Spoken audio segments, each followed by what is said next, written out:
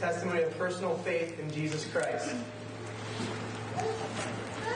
My testimony is very simple. I was privileged enough to grow up in a Christian family.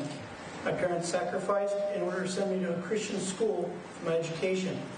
So I knew about Christianity, salvation, since I was very, very little.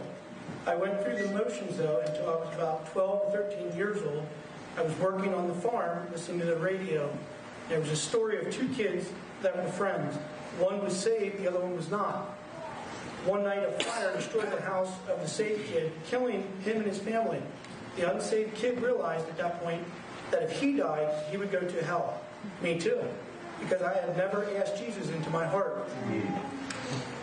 So I did it more for fire insurance than anything else. Then, my senior year of school, I decided to rededicate my life to Christ because I wanted a personal relationship with Jesus.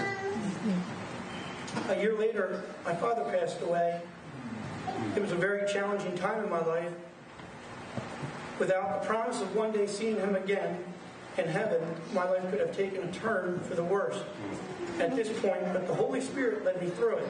I'm very thankful for what the Lord has done and is continuing to do in my life. He has convicted me through the Scriptures that I must obey and be baptized. For years, my pride has kept me from being in here, selfishness, and I publicly wanted to be baptized.